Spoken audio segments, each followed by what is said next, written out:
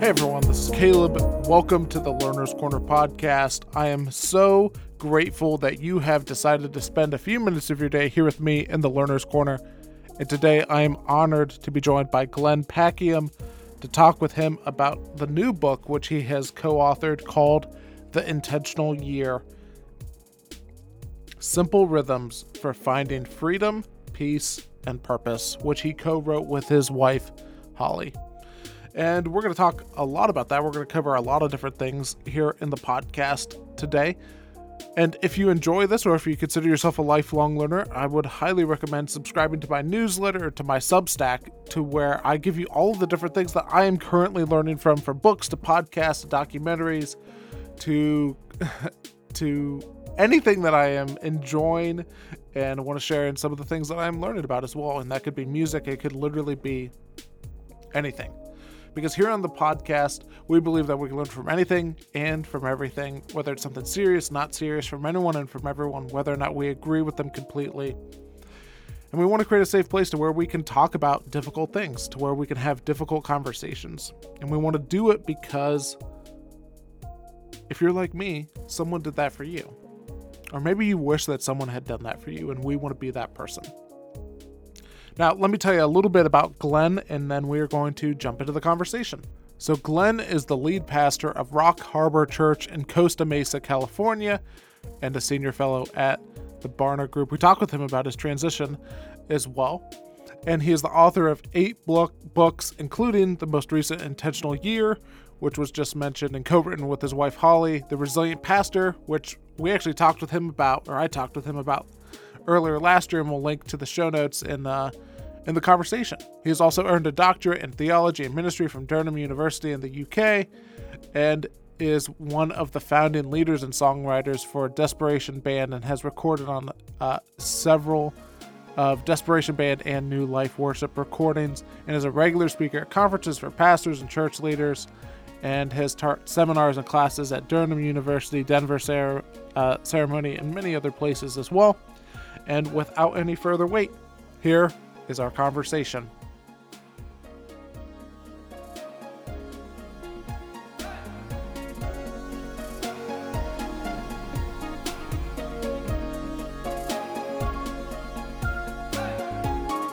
Well, Glenn, it's good to have you back on the podcast today. It's great to chat with you again, Caleb. Yeah, and just as we're getting started, I know that you think you read. I saw that you started a Substack also recently, which is really cool. And I would just love to hear from you, like, what's got your imagination right now? Like, what's capturing your attention, your curiosity? Like, what are the things that you're learning about or wanting to learn about right now? Wow, I love that question. There's a number of things. I'm reading kind of broadly around John's Gospel right now. I personally just finished devotionally reading that. And then there's a couple of books that kind of dig deeper into it that I'm trying to explore. I'm always intrigued by the stories of organizations. Now, as a lead pastor, I've got a slightly different lens. I just finished reading a book on the history of California. I love histories and the stories of places. I'm about to start a book that's the history of Julius Caesar. I've been fascinated for a while on the story of empires. I mean, I'm kind of giving you a shotgun list of things here. There's a podcast called Empire that I really love listening to. They did maybe 12 or 15 episodes on the British Empire in India, and now they're starting on the Ottoman Empire.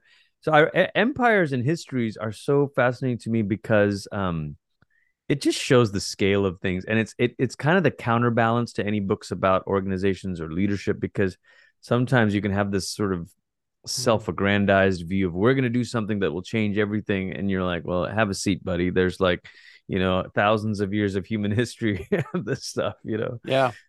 A couple of things I want to touch on in there. You mentioned the Gospel of John. What's standing out to you right now from that?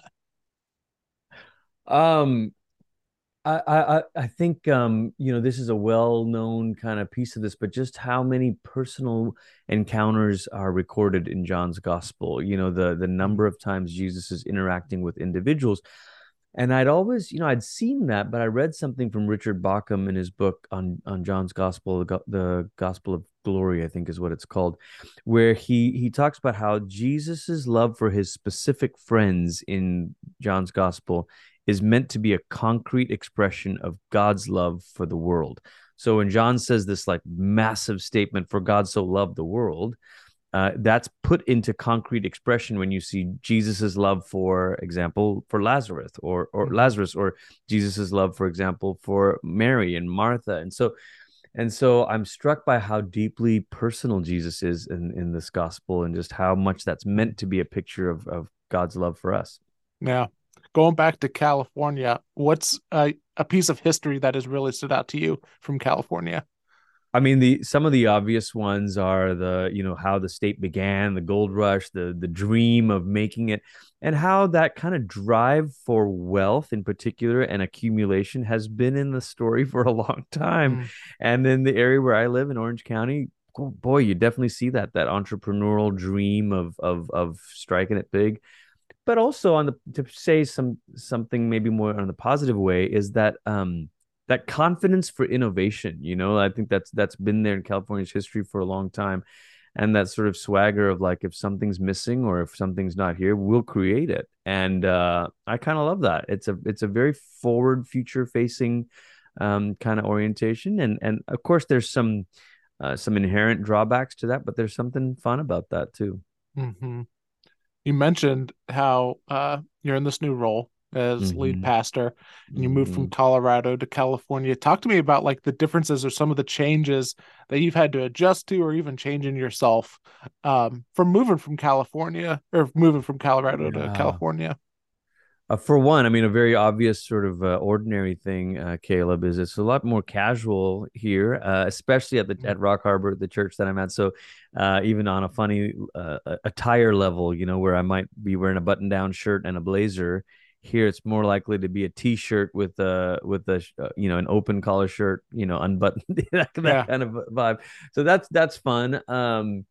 I do think that history versus future orientation is something that I'm Mm, fascinated by. I myself, as I just said, I love histories, and I love reading about kind of the story of where we've come from. And so I think part of that is discerning how much of that to bring in to add some sort of root system or tethering to church history, our historic faith, that I think is important, while not losing that kind of energy towards a creativity that is, such a gift for people here.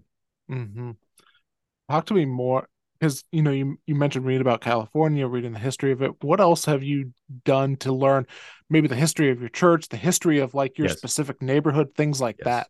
Yes. Yeah. Yeah, it was wonderful timing, because when I arrived here, the church was marking its 25th birthday, and so there was a lot of storytelling and pictures and history recaps that really really helped me. It came at a great time for me to get a crash course into the life of the church. But in addition to that, we spent a lot of time with at dinners with people in the church who had been here 10 years or more. Not that that was the criteria, but it just so happened that that was who we were having a lot of our meals with in the early months. Or I say early months, we've been here 5 months, but even in the first 2 or 3 months, a lot of Mhm. that time was spent listening and learning. And what do you love about this place? What is Rock Harbor at its best? What about this county? What do you see as challenges or idols? And what's interesting is sometimes we've gotten really good insight from people who've grown up in Orange County, and sometimes I've gotten really good insight from people who have moved here in the last 5 or 10 years, who can say, yeah, this it's almost like, people who have had, not fresh eyes right now, but had fresh eyes and remember kind of the notes about the place. And that lines up with, yeah, we're observing this too, and we're noticing this too, and some of the unique challenges. I think every context for a pastor, every context has, it's not that the idols are unique, but that the particular temptation towards that idolatry would be specific toward that context. And I think that's what we're learning.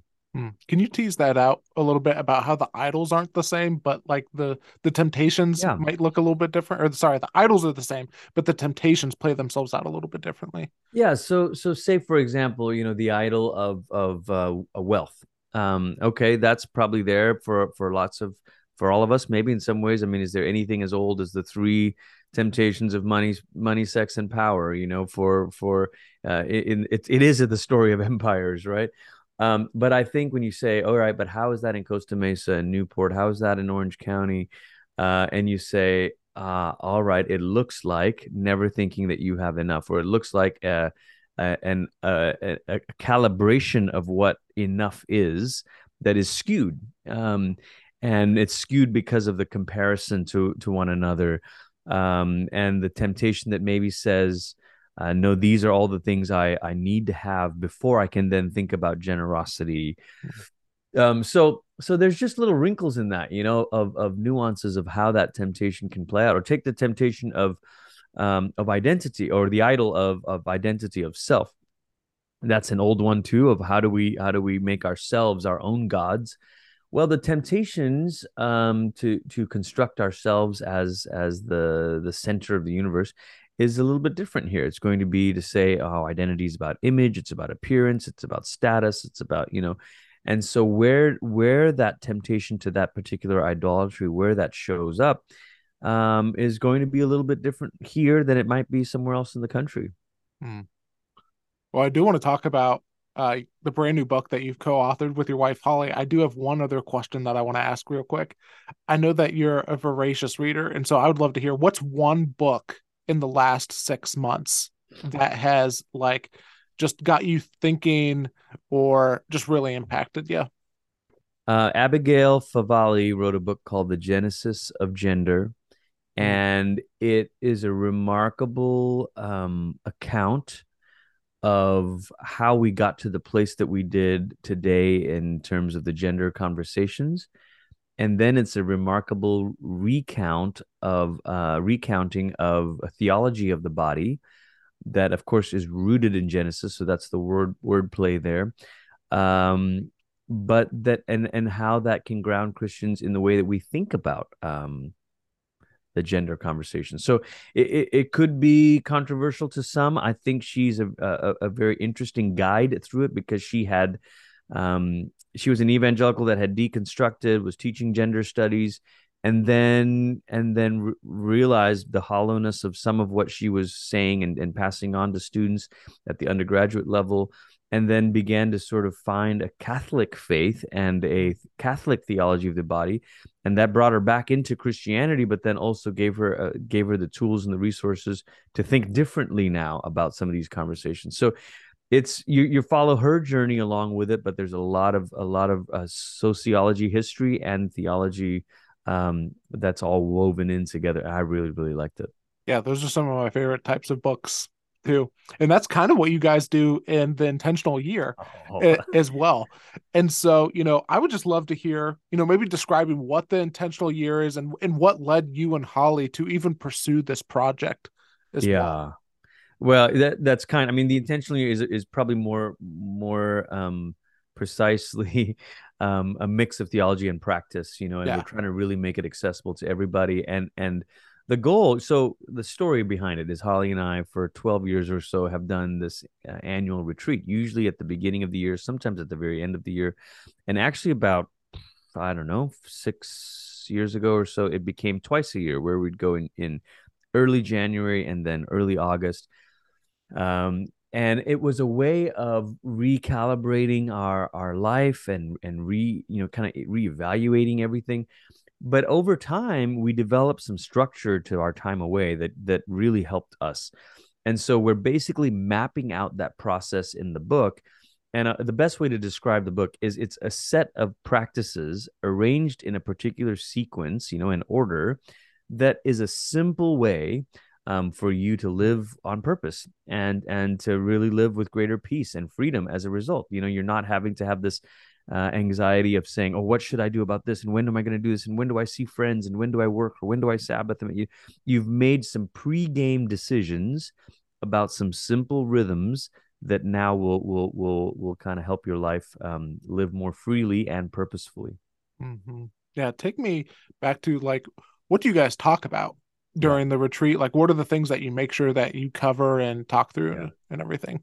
Yeah, and I want to say this isn't for couples only. In fact, throughout the book, we give examples that are mostly for individuals. The strength of a couple doing this, is the same as the strength of a few friends doing this, and Mm. that is to have companions on the journey. So there are ways of engaging in these practices that allow you to not feel like it's a solo climb. I mean, to use a hiking metaphor or a mountain climbing metaphor, you never go on a hike alone, right? Boy Scouts rule number one, I think. So the whole idea is to have companions along the way. So step one is reflecting on the past, and we apply an ancient tool. It's the prayer of examen. It's an Ignatian practice that comes from the 1400s, and there's many iterations of it. We give our own version of the prayer of examen as a way to reflect on the past. And the Ignatius, when he created these practices, they became known as the Society of Jesus, basically the Jesuits. But another way to say that is the Friends of Jesus. And so I really like that because the prayer of examen is a way to cultivate friendship with Jesus. So the first part of the retreat is we come to a place of rest, come to review the previous year or the previous 6 months. And we do this by flipping through our journal, or some people do this by looking through their photos. I mean, but there's ways of saying, okay, where did I experience joy? Where did I experience pain? What were some recurring themes over the last year? So you're reviewing, and then thirdly, you move into kind of this rejoice, where you're beginning to thank God. We move so quickly, we forget the gifts of the last season. Fourthly, you begin to repent and say, oh, God, for me, a lot of times what comes up is, man, Lord, I want to be more present. I realized I wasn't as present to my family or people close to me. So you repent, and then fifthly, you're requesting help or grace. So those five steps are really all part of the first practice of reflecting on the past. Mm-hmm. Next comes a listening for the word for the season that you're entering into. And it could be a word, it could be a phrase, it could be a scripture. Sometimes, people say, I just have this metaphor, this image. And the whole idea is you can't decide what you're going to do until you determine what this season is for. And because like every farmer knows, the toil must match the season. So you could do a good thing, but it's not the right thing because it doesn't match the season that you're in. And that's the whole idea of the second step is taking time to think and pray about, Lord, what is this season for? Is this a season for holding back and recovering and being healthy? Is this a season for taking risks and stepping out? All of that. And then the third kind of step of the retreat is a really big one, and that is where we start to take inventory of 5 areas of our life. And the 5 areas are prayer, rest, renewal, relationships, and work. And those 5 areas are there's many ways to slice this, but these are sort of 5 spheres of life. And when I say take inventory, start to write down, what are you doing for prayer? What does prayer actually look like? It actually looks like once a week this or twice a week that. What does work look like? What is relationships? That was one of the areas where years ago was weak for me, where I realized I don't have any built-in mechanisms of connecting with friends. So you start to write down the existing ones, and then you start to prayerfully reflect and say, gosh, am I happy with that? Is that Mm-hmm. just the default setting? Am I okay with that? And so maybe you start to tweak it and you say, and the temptation, Caleb, is to add 3 or 4 or 5 new things for each area. And you just can't do that. Yeah. You maybe want one thing for each area, or maybe there's one thing that actually fits 3 of them. Like, for example, if a person doesn't take a weekly Sabbath, a Sabbath could actually speak to a time for prayer. It could speak to the need for rest. And it could even speak to the time for renewal. What renews you? You're going on a bike ride or whatever. It could even speak to the need for relationships. Maybe Sabbath is where you do hang out with friends. And Sabbath is when you don't work. So Sabbath is one of those practices that, wow, it speaks to all 5 of those areas. And it's a powerful, powerful thing. Mm. Yeah, as much as you're comfortable, what's one that you're working to implement in like the first half of 2023? Yeah, so there's one super practical thing, and there's one that's on the relational thing. So the super practical one, it really has to do with a rhythm of work and rest. So it hits kind of 2 of those 5 areas, and that is about what I do with my phone at night. Mm. So after dinner, my wife and I, we're trying to get in this habit together. of last bits of responding to texts or whatever throughout the day, and then leaving it at the kitchen and going upstairs. So our phone stays at the kitchen the rest of the night. So from 9 p.m. to 7 a.m. roughly, there's a 10 Hmm. hour stretch where our phones are away from us. And it's helpful. It's helpful to kind of say, let me just be present to the kids, to one another. Let's, maybe keep a notepad by the bedside table. If you think of something, just, jot it down. We'll get to it tomorrow. That's helpful to do. And then on the relationship side, we have 4 kids. Our oldest is off in college, starting her freshman year. Our youngest is in high school, or our youngest is in 5th grade. And then our 2 middle ones, a son in 7th grade and a daughter in 10th grade. And it's a big year for all of them, but there's something that's beginning here for our son, as he's 13. And so I'm wanting and he's the only boy among the lineup, and so I felt this desire to invest some time intentionally with them on a bit of a journey, and so we've carved out a regular Saturday time. We go to the gym together, and then we go get breakfast at Chick-fil-A after. So there's something physical, there's something fun, and then we sit down and we're working through a little Bible study together on what it means to journey towards godliness in this stage of his life. That's cool. What's one of the practices in the previous years that has maybe been one of the most helpful ones for you? Under prayer, I years ago began praying the Psalms daily, Mm. and I would do 1 to 2 Psalms a day. I didn't specify, like, um, how many. But I think what's important, so I mentioned, the third step is this taking inventory, but the fourth step of the retreat, the fourth part of the retreat and end of the final piece in the book is actually putting something in your calendar, putting it in your calendar. So it becomes not Mhm. just a practice, but it becomes an event. And the difference between a practice and an event is massive, because we could all say, I want to do these practices, but if you don't know when and how often, then it's just an idea. So I even put in my phone, and I not to say that this happened every day, but I put in the time of the morning and where I would sit in the house to pray the Psalms. And so that made it so, like, when I'm getting up, I'm not like, I should pray right now, but I don't know when or what, and what's my prayer like. It was like, it was a pre-game decision that made it easier. I don't say that it made it easy, but it made it Yeah. easier to get up and do it. Yeah, that would be one thing, was praying the Psalms almost daily. Hmm. I'd love to hear what made you and Holly want to go to doing this basically twice a year, Yeah. and what's the benefits that you've seen from doing it twice a year? Yeah, I mean, I think it's January gets in the rear view mirror very quickly, as you get on into life, and things change. And for us with kids, as the kids got into school rhythms, we Hmm. began to realize, gosh, spring semester and fall semester, very different sometimes. Their sports activities are different, their dance activities are different, so we might have said these are the evenings that we're hanging out with friends. Well, that worked in March, but it's not going to work in September. So we had it was essentially school rhythms that made us have to recalibrate. One of the things that we were talking about beforehand is that you've made, and we even mentioned it here too, is that you've done this major transition of being the lead pastor as well. And, that happened after that you and Holly had talked through what 2022 was going to look Uh-huh. like. And Yeah. so talk to me about how do you handle that whenever you have like your plan for 2022 and what you want to look like, and just that whole process of being open to what God wants to do and everything. Well, God in his kindness was kind of giving us some heads up. Like, we had felt some stirrings toward the end of 2021. And so when we did our retreat time away in 2022, both Holly and I felt like something's going to change this year. And I specifically, the phrase that I had, and I talked about the second part of the retreat is discerning what season you're in. The phrase I had for me was death and resurrection. That there was going to be renewal and new life, but it was going to require dying to something old. And I didn't know what that meant, but I kind of thought, oof, does this mean we're going to have to leave?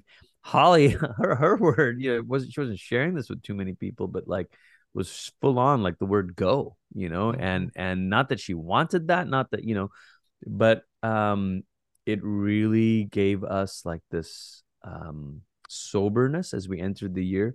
And so, in a way, that first half of 2022, it helped us to really be intentional about some preparing the way for some transitions church wise, but also making the most, almost like if this is our last 6 months or whatever in this town with these people, how do we make some memories here, Mhm. and it did kind of lead us along that way and helped us with that. But that being said, our life was totally disoriented the second half of 2022. A Yeah. move, and it I don't think there was anything rhythmic about our life the second half of 2022. It was definitely um just trying to get oriented. So I do feel entering 2023 a sense of like, okay, I think we can have a bit more of a rhythm to our living here. Mm. Yeah, through that disorienting time, like what do you guys feel like you wish that you would have done more of, and what do you wish that you would have done differently? Hmm. Boy, that's a good one. I'm not sure. I think maybe I wish we would have had a bit more built-in check-in times with we did have a lot of like family time that was organic and spur of the moment. Maybe that's how it needed to be. I think maybe we could have had a few more scheduled or planned check-in times. I'm not sure. Hmm. I think I probably needed a few more built-in times with friends in Colorado. Just to keep. Again, it was sporadic, it was organic, but might have needed it to be more scheduled. Um, uh, another thing that I did kind of line up by the end of the Yeah. year that probably needed earlier was a regular time with my spiritual director, Mm. for my own soul to process what I was going through. And I think I was like, kind of like head was spinning and maybe couldn't quite see clearly the first few months. Um, so maybe that would have been helpful to engage in earlier. Yeah. Yeah. Yeah. I was just curious because we all have those seasons from time to time. Mm-hmm. I feel like I'm in Mm-hmm. right I feel like I'm in one right now. It's just Mm. interesting because I'm getting married in a few weeks. Oh, cool, And man. so that was a big thing that happened well, meeting her in the back half of 22 and just having that very good Yeah. disorienting experience and Yeah. everything. Yeah. Yeah. Wow, that's cool. Congrats, man. Yeah, thank you. Another idea that you have in the book, which was just very insightful, and it just got me thinking a lot. And I don't remember it verbatim, but you talk about how if you have a favorite author, then the Mm. best way to become like that author isn't Yeah. necessarily reading them, but reading the people who influence them. Can you talk about that a little bit more? Okay, so think about making a photocopy of a document. Every time you make a photocopy of a passport, whatever, and then you make a copy of that copy, and then you make a copy of that copy. Each time you go down the line, it's going to get worse quality. The quality is going to get worse. Mm-hmm. That's an analogy for what happens to us. So you admire, let's say, Tim Keller. You want to be like Tim Keller. You're like, okay, great. So you read lots of Tim Keller. You listen to Tim Keller. It's great. Aside from the problems of you not being you and who God made you to be, aside, let's set that aside for the moment. You're still going to be a copy of a lower version of, whatever Keller is. But if you really want to be like Keller, or be able to think or teach like Keller, read who Keller reads. So then Mm-hmm. Keller, you say, well, who are his sources? So one of the easiest ways to do this is if you find an author that you really like, okay, maybe you start to read more of their work. That's great. Now start to read more of their footnotes and then read the people in those footnotes. So, Yeah. like I spent a lot of years reading C.S. Lewis, love C.S. Lewis. And then I realized, man, Lewis is channeling a lot of Augustine and Aquinas. I want to read more of those guys, so that you start to work backwards like that. And this, I think, I'm using my field of theology and all that, but I think this applies in various fields. You like a particular consultant or business guy. Okay, great. Whose theories is he building off of? Read that guy. Mm-hmm. Whose theories is that guy building off of? So you're tracing up the tree a little bit, so that it's almost like going upstream to find cleaner water. another metaphor here, so that then when you drink deeply there, you can get nourished in a deeper way. Yeah. Well, I got one or two other things I want to ask you, but before that, I know there's a lot of things that we could talk about in the book. Hmm. Is there anything Hmm. else just top of mind that you want to make sure? Any practices, anything like I that? just, yeah, I just want to say for people who maybe have heard me even walk through the different sequence of things from reflecting on the past to listening for a word for the season, taking inventory, and then putting it in your calendar, that might just sound like, holy cow, that's just so crazy. Like, I don't have the time for that. I totally get it. But I want to ask you, to consider, is the cost of staying the same greater than the cost of change? Do you want to live life on default, or do you want to live purposefully and intentionally? But then the second thing I want to say is this is not as overwhelming as it might sound. It actually can be. It actually can be very freeing, and I would say don't even do all four of those steps. Start by taking time away to reflect on the past. Start there and see what a difference that begins to make. Then start to kind of work your way through. And again, the goal is not to emerge with, now I've got 12 new practices and rhythms that I've put in my calendar. No way. You can't do all that. Yeah. But if there's two or three, even one or two, it can move you, nudge you incrementally, or maybe adjust your trajectory by degrees of difference. But as we all know, the famous sort of example of this 1 degree of difference can make a massive difference in the trajectory of your life, of your relationships. And so just consider that. The book can be read slowly. It can be read with a journal in hand. And let me say one final thing: you don't have to actually do it all in one retreat. There are people who might benefit from saying, okay, one weekend I'm going to just take this piece of it, and then the next weekend I'm going to take this next piece of it, and you slowly chip away at it, and lo and behold, you work through it. The last thing I want to ask is very, very closely to that is you mentioned one mistake that you probably did too soon, or people tend to do too soon, is biting off more Mm-hmm. than they can chew.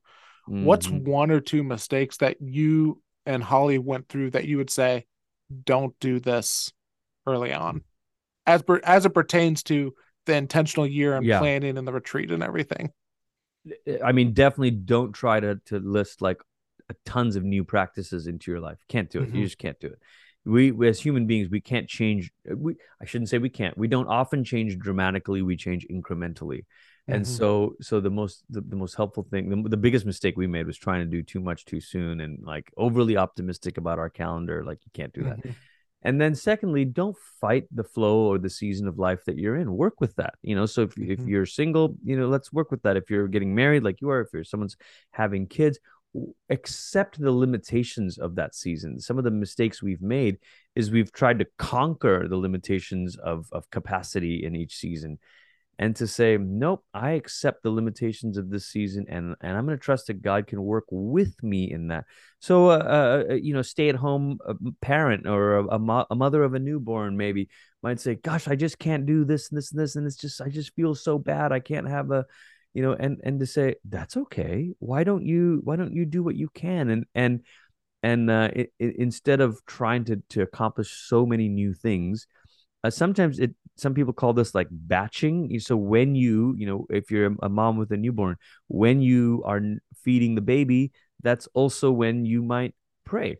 So or that might be also when you just Mm-hmm. begin to just say thank you to God for some things. So you're start or when you are driving and you're stuck in traffic, that's also when you listen to an audiobook or a podcast. So you're batching together some of the practices that you want. You're working with your life rather than against it. Mm. Well, Glenn, I know that people are going to want to pick up the book, The Intentional Year, and keep up with you. Where's the best place for people to go to get the book and keep up with you? I mean, go find your local bookstore, ask Barnes and Noble, whatever. Of course, it's on Amazon. It's available as an ebook as well, and an audiobook that Holly and I read together, which maybe you'll find fun. Awesome. Well, Glenn, thanks so much for being on the podcast today, and just thanks for doing the work and for sharing it with us. Thank you, Caleb.